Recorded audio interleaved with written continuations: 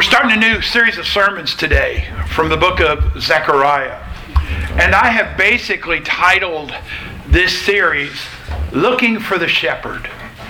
Looking for the Shepherd. And we're going to see in Zechariah some talk about both a good shepherd and a bad shepherd. And so I wanted to begin by just saying to you, why? Why Zechariah? And you know, from a positive perspective, Zechariah's interaction with his audience persuaded Judah's leaders to re-examine where they were at and what they were doing. To re-examine God's purposes for them. To re-examine it in a new light. And by doing that, he actually motivated the people to transform their ways.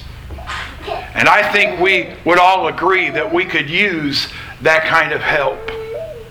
Secondly, not only does Zechariah give us this panoramic view of Israel's religious future, like Daniel does, but Zechariah says more about Jesus, His glory and His work, than all of the other minor prophets combined. For instance, we're going to find passages pointing specifically to Jesus in chapters 3, chapter 6, chapter 9, chapter 11, chapter 13, and chapter 14. All passages pointing to our Lord and Savior Jesus Christ. Now, just to give you a feel for where we're going, Zechariah is actually divided into three main sections. Chapters 1 to 6 deal with the visions of God's purposes for Jerusalem. And then chapters 7 and 8 basically look at this idea of what is the purpose of fasting. But then chapters 9 to 14, it comes back to burdens about God's purposes for the future. In that first section, we're going to see today that there's a call to repentance in verses 1 to 6 of chapter 1. There's visions for Jerusalem that take up most of the rest of the first 6 chapters. And then, before that section closes, before chapter 6 closes, Joshua's symbolic role. And then in the last section, 2 burdens in particular that are looked at. I know that some of you like Chuck Swindoll. We have books from Chuck Swindoll all out on our table, by the way. If you want to go out and get one and pick it up and take it for reading, devotional kind of reading. Chuck Swindoll called Zechariah a man of vision and faith. And he also believes that Zechariah should be studied because, in his words, the book contains the clearest and the largest number of messianic passages, that is, passages about Jesus as the Messiah, among the minor prophets. He also said, by the way, and I thought this was interesting, that he thinks it's possible to think of Messiah, or Zechariah, as a kind of miniature Isaiah. Now, one of the things that we will note is that not only does Zechariah provide word pictures of Christ in His first coming, such as a passage I know you're familiar with because we've gone over it in Bible study recently, Zechariah 9:9. Rejoice greatly, O daughter of Zion. Shout aloud, O daughter of Jerusalem. Behold, your king is coming to you, righteous and having salvation is he, humble and mounted on a donkey, on a colt, the foal of a donkey. Where did we look at that passage? On Jesus' entry, the triumphal entry into Jerusalem, where this was quoted as a prophecy pointing forward to that day.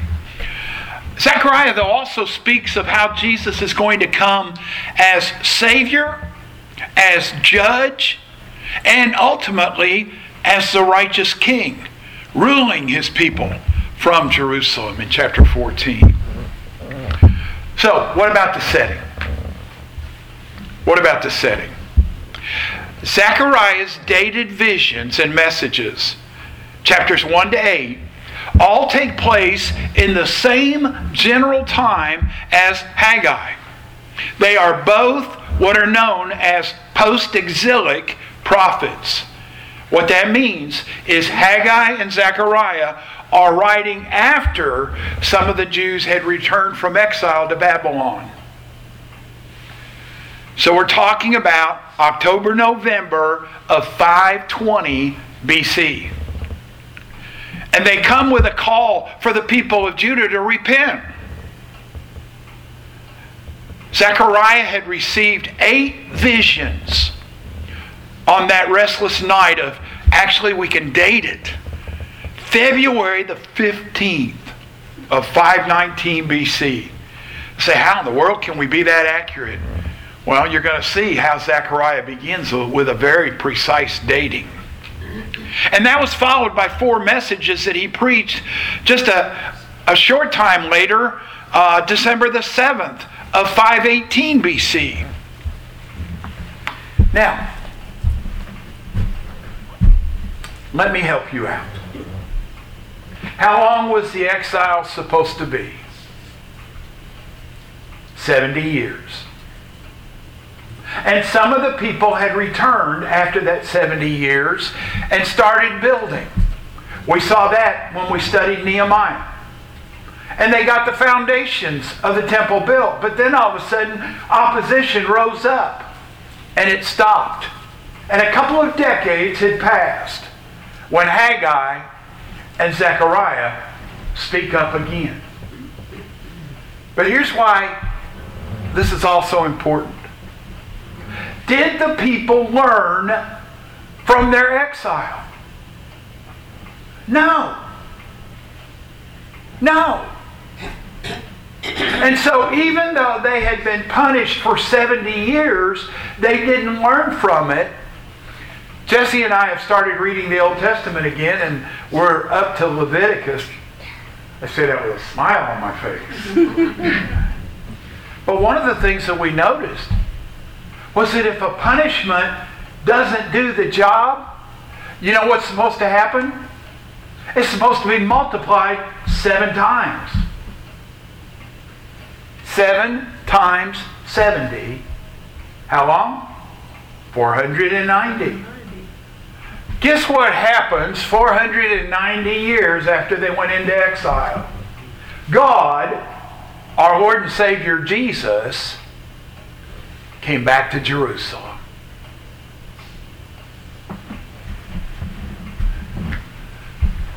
Haggai and Zechariah came to call a self-centered people back to worship God. Haggai's purpose was to call for a national repentance and for the Jews to return to the rebuilding of the temple. The theme of Haggai's message is that the temple will be finished and that God will make it glorious and that Israel shall be glorious. But Israel's foes shall be cast down. Zechariah's call is for the establishment of spiritual priorities in the life of the returning community. 2 decades had passed since the first group had returned. And the priests were lax in their attitude and their duties. The people were indifferent to the claims of the covenant relationship and what that meant in terms of their lives. And they had a disregard for the law. And so Zechariah saw that submission, repentance, and cleansing from sin had to precede the outpouring of divine blessing. Zechariah's theme was that spiritual renewal among the people would precede any restoration. And I don't know if you remember, but almost 5 years ago now when I came here, the very first book that I preached out of was James. And the message that I delivered was that unless we get things changed and start living our faith, not just saying our faith, unless we start putting our faith into action, that faith without works is dead. And that's what Zechariah is saying. And so For a people that were newly returned from exile, he provided specific messages about their immediate circumstances, but also what we often think of in terms of prophecy, but it's only actually a very small percentage. I think from Bob Lowry's study, 87% of prophecy, to prophesy in the Bible, is talking about proclaiming God's word to current situations. Only 13% has to deal with the future. We usually only think about the future aspect when we see the word prophesy. But Zechariah provides a look into the future, which no doubt provided them great encouragement. Their nation would still be judged for sin, but they would also be cleansed and restored. And God would rebuild his people. So let me ask you, have you struggled with discouragement? If so, then we have another good reason why we should be studying Zechariah. While the book contains its share of judgments on the people of God that we should certainly heed ourselves, it overflows. It overflows with hope for the future reign of the Lord and his people. Our world's a mess. Need I say more?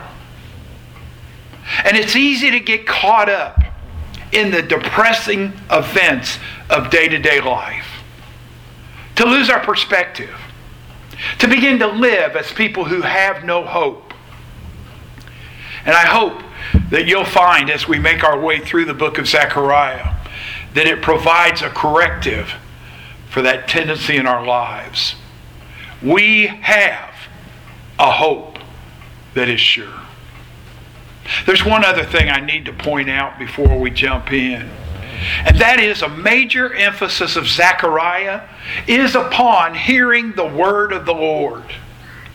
True to the prophetic genre, the prophetic type of literature, in our text today, verses 1 to 6, we have two parts that are commonly found. A prophetic word formula, as it begins, the word of the Lord came to the prophet Zechariah, and then verses 2 to 6, a quotation of the message that was received. So let's jump into the text. This is precise dating.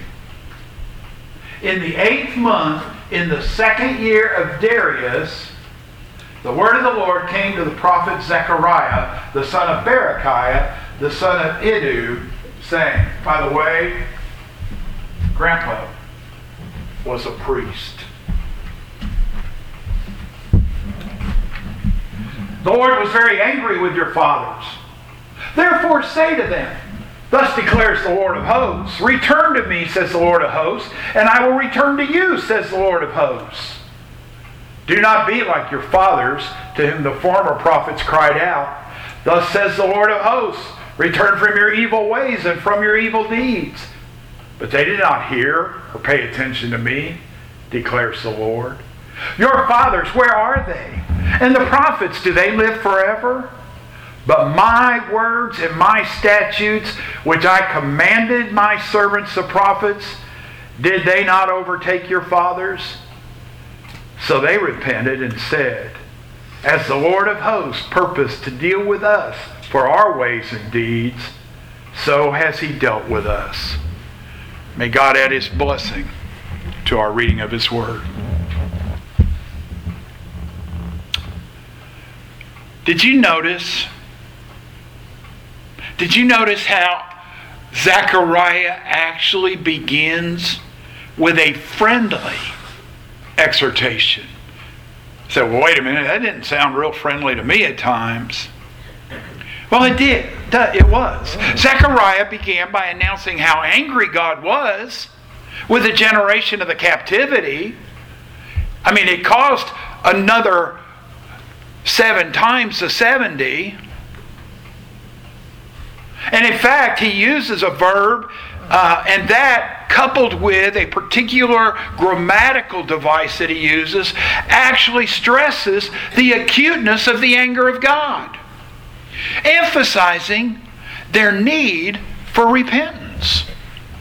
God saw in that present generation the same root sin which he had so hated with the captivity generation.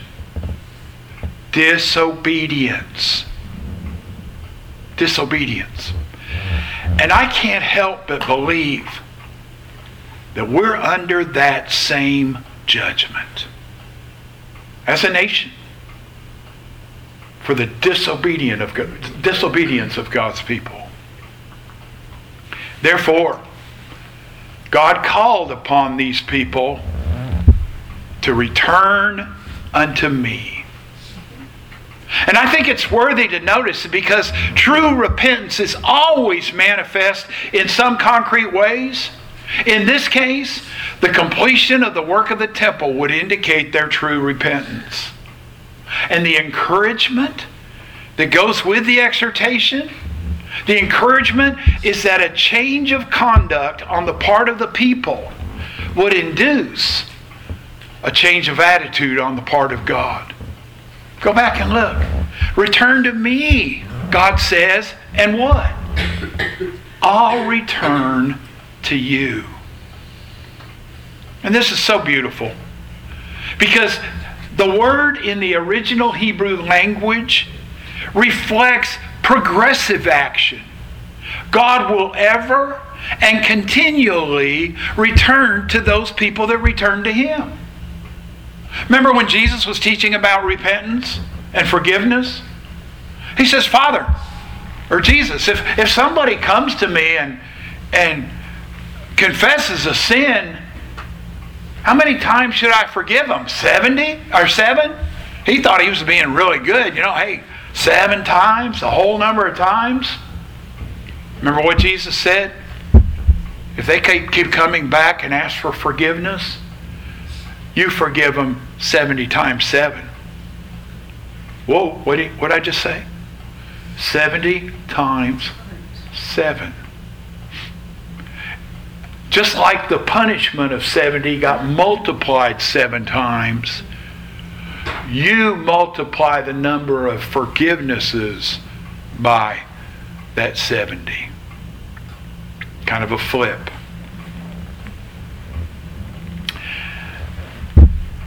Then, to make sure these people understood, and to make sure that you and I understand, 3 times in the opening words, it points to the fact that this is a message from God. First, what's called the messenger formula. Thus says the Lord. Thus says the Lord. Second, what's called the oracular formula, talking about the oracle, the spokenness, the word of the Lord came. And then thirdly, in just 6 verses, the declaration formula, said the Lord of hosts, which got repeated 3 times. Zechariah wants to make sure that this isn't just what he thinks. This isn't just what he feels. This is what God has told him to make sure these people understood. And so he moves from that to what I see as a fitting caution. A fitting caution. I hope you noticed how in verse 4, Zechariah urged his people, don't become like your fathers. Don't become like your fathers. The Jews boasted of their fathers. Again, in the ministry of Jesus, Jesus was talking to them about how the stones would rise up and praise Him. And the people came back and said, we worship God. We know who our Father is. Who's your father? They boasted of their fathers. But Zechariah shows that their fathers were actually headstrong and obstinate. And that ancient example and long usage wouldn't really justify disobedience. You realize, I hope, if not, you're going to learn it right now, that one of the last books of the Old Testament is not actually Malachi. Haggai, Zechariah, and Malachi are right there near the end, but also one of the last books is 2 Chronicles. I know, you say, well, wait a minute, it's way up there near the front. It's in the section with the history books. And if you read the closing parts of 2 Chronicles, it's talking about what happened while they were in exile and when they returned from exile. And 2 Chronicles chapter 36, verses 15 and 16 says this: "The Lord, the God of their fathers, sent persistently to them by His messengers, because He had compassion on His people and on His dwelling place. But they kept mocking the messengers of God, despising His words, and scoffing at His prophecies, His prophets, until the wrath of the Lord rose against His people, until there was no remedy." God's word had been spurned by the fathers. And this is actually the first of 4 times that Zechariah will cite the fathers as an example of apostasy and disobedience and the warnings they were given. The fathers didn't listen to the former prophets, i.e., that is, those who lived before the captivity and during the captivity. People like Jeremiah. And their behavior aggravated their guilt. Not only did they have the law, but they had been often called to repent by God's prophets. And those prophets forcefully, yet with tact and love, had urged their fathers to turn, please, from your evil ways and your evil deeds. But their fathers, Zechariah says, they did not hear nor hearken unto me. Rejecting the prophetic word is equivalent to rejecting God Himself. So Zechariah comes with a forceful appeal. They needed to know that God's word was fulfilled upon the fathers. And so to make his point, Zechariah asks them 3 questions. They're right there in the text. First, your fathers, where are they? Of course, they were dead. Second, and the prophets, do they live forever? Of course they don't. Zechariah now makes his point. God's reminder. But my words and my statutes, which I commanded my servants and the prophets, or my servants the prophets, did not overtake your fathers. Or did they not overtake your fathers? You see, the divine threat spoken by those prophets caught up with the disobedient. The point of the message of God is infallible. The messengers and the original auditors are going to die. But the Word of God lives on.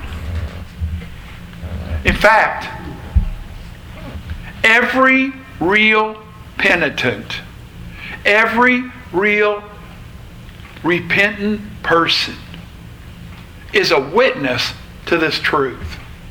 How many times? I know I have. How many times have you heard someone confess something that they had done wrong and then said that their sin or their wrong had, quote, found them out? I was talking to a guy one time when I was a police officer. Had no religious context to it at all. He looked at me and he said, because I was serving a warrant, I knew nothing about the case. He looked at me and he said, well, I didn't do this one. But he said, I guess all my other mistakes found me out. Go back with me for a minute to the story that I told, that Jesus told, that I shared with you last week. The parable of the rich man and Lazarus. The rich man obviously would not believe the evil and danger of living a presumptuous and carnal life. That is, until he was made to experience its bitter fruits. I'm sure that all those times that he was wearing purple and eating luxurious meals and walking by that beggar at his gate, he was just like the other story Jesus told about the two men who prayed, and one said, oh, thank God I'm not like them. Thank God I'm not like those poor people. I've got my nice house, my nice clothes. I've got so many good things. And his 5 brothers, I have a feeling from what the story is that they were walking in his footsteps as well, the same way. Why else would he have asked for Father Abraham to send back someone to warn them and tell them?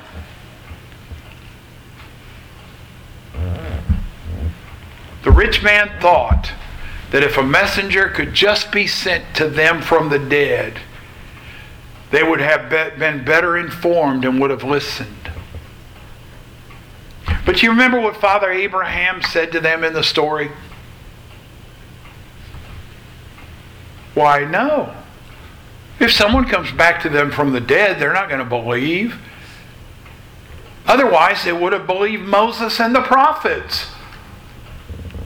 And they didn't do that. Isn't that the same thing we're hearing Zechariah say to these people? You didn't believe the prophets. You didn't believe Moses, the law, the Torah, Genesis, Exodus, Leviticus, Numbers, and Deuteronomy. You didn't believe that apparently because you weren't living like it. I've told you this story before. This is intentional. I'm going to tell you it again. I'm being a little snippy, I know, but I've been reminded recently about how often I'm repeating things. When my dad was preaching down in southwestern Illinois, he went to the lumber company to get some wood one day for a project that he and my grandpa were working on. Let me set the stage and tell you what the project was. They were converting a closet into the house to an indoor toilet so that we didn't have to use the outhouse anymore. And I remember that. My dad got to the lumber company and he saw the son of one of the men of the church. Met him for the first time. And he said, you know, we sure would like you to come to church also like your father does. He said, he's a good man. And the son looked at him and he said, well, that's the reason I don't come to church. He says, because you see my dad on Sunday, I see him the rest of the week.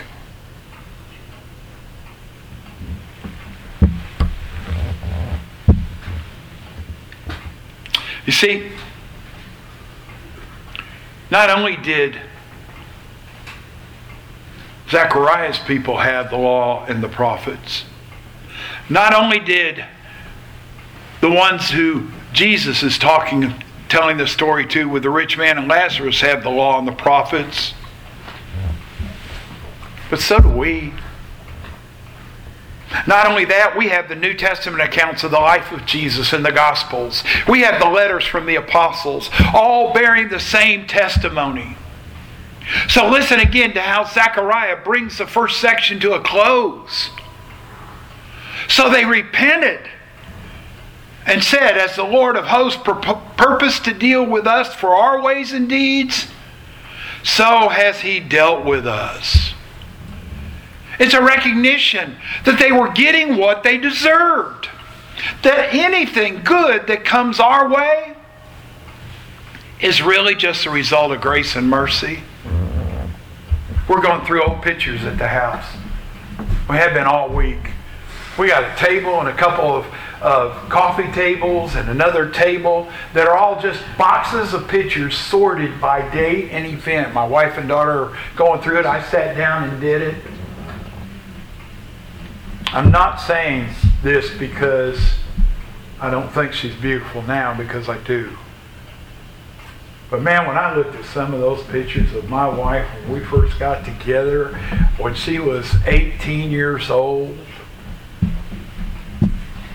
and I remembered, I said to her, with one of the pictures in my hand,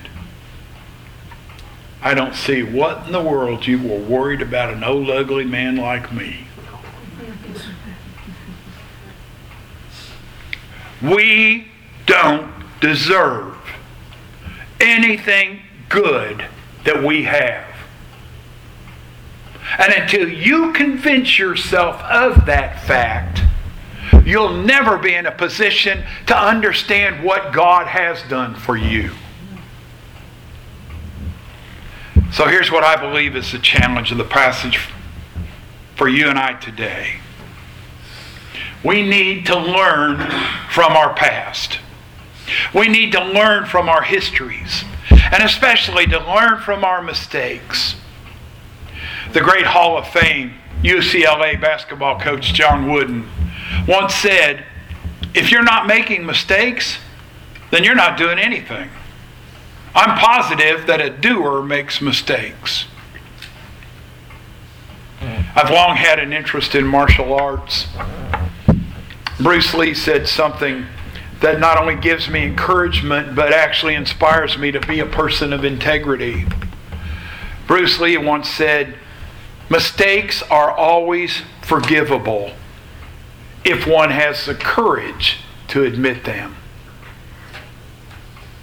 The call of Zechariah is the same call that was given, that Autumn read to us from Revelation chapter 2. The same call that was given to the church at Ephesus. Remember therefore from where you have fallen. In other words, realize where you're at. Admit those mistakes. Repent and do the works you did at first. If not, I'll come to you and remove your lampstand from its place unless you repent. And restoration can take place. But we have to follow the three instructions Jesus gave. First, to the people at Ephesus, through the angel, he said, remember. Literally, keep on remembering what we've lost. Cultivate a desire to regain that close communion with God once again. And then we have to repent. We have to change our mind. And again, you need to see it. This is not repentance. Oh, that's a mistake. That's not repentance. That's just saying, I'm sorry I did something wrong and I'm going to kind of go around it and head on. This is repentance. Oh, I made a mistake.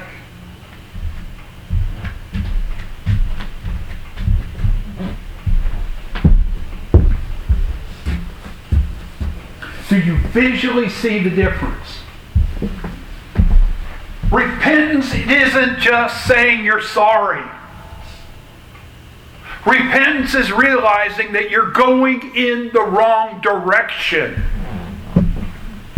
And that you've got to change your mind and head in a different direction. And when you do that, and when you confess your sins, 1 John 1:9 says, if we confess our sins, He is faithful and just to forgive us our sins and to cleanse us from all unrighteousness.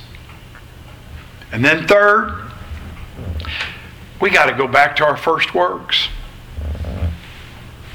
Often when I counsel with couples that are struggling in their marriage, and they start telling me about what's been going on and what's been happening and how they've kind of drifted apart, I give them an assignment. And I even have offered from time to time when there were kids involved to watch the kids for them. I give them an assignment. Go out on a date. Just like the two of you did back in those days when you said everything was so neat. Go out on a date and start doing some of those things you did at the beginning that helped you fall in love. And I think that a good place for us as a church to begin, a good place for us as believers to begin, is to start with prayer. That's why I said for this year, prayer. It's the first thing we're going to do. Start with prayer. Confess some of those things. Repent of them. Do some Bible reading. Meditating on what it says. As Jesse and I were going through the passage the other night, I hit the pause button a couple times. And I said, what you just heard? And I related it to another passage, another section in the Bible. That's why. That's what's going on. Meditate on it. Obedient service. You are only committed to things that are taking your time and your energy and your effort, and which you're investing in also monetarily. Jesus said, where your heart is, that's where you're going to be putting your money also. And he also reversed it in another place and said, where your money is, that's where your heart is. And worship. Worship. Not just for an hour or so on Sunday morning. Stop. Look outside. Thank you, God, for this beautiful world in which we live. Help me to be a better steward. Look at your children. Thanks, God, for giving us such an excellent young man or young woman. And let them know that. Let them know that. Take time to worship God. Let's pray.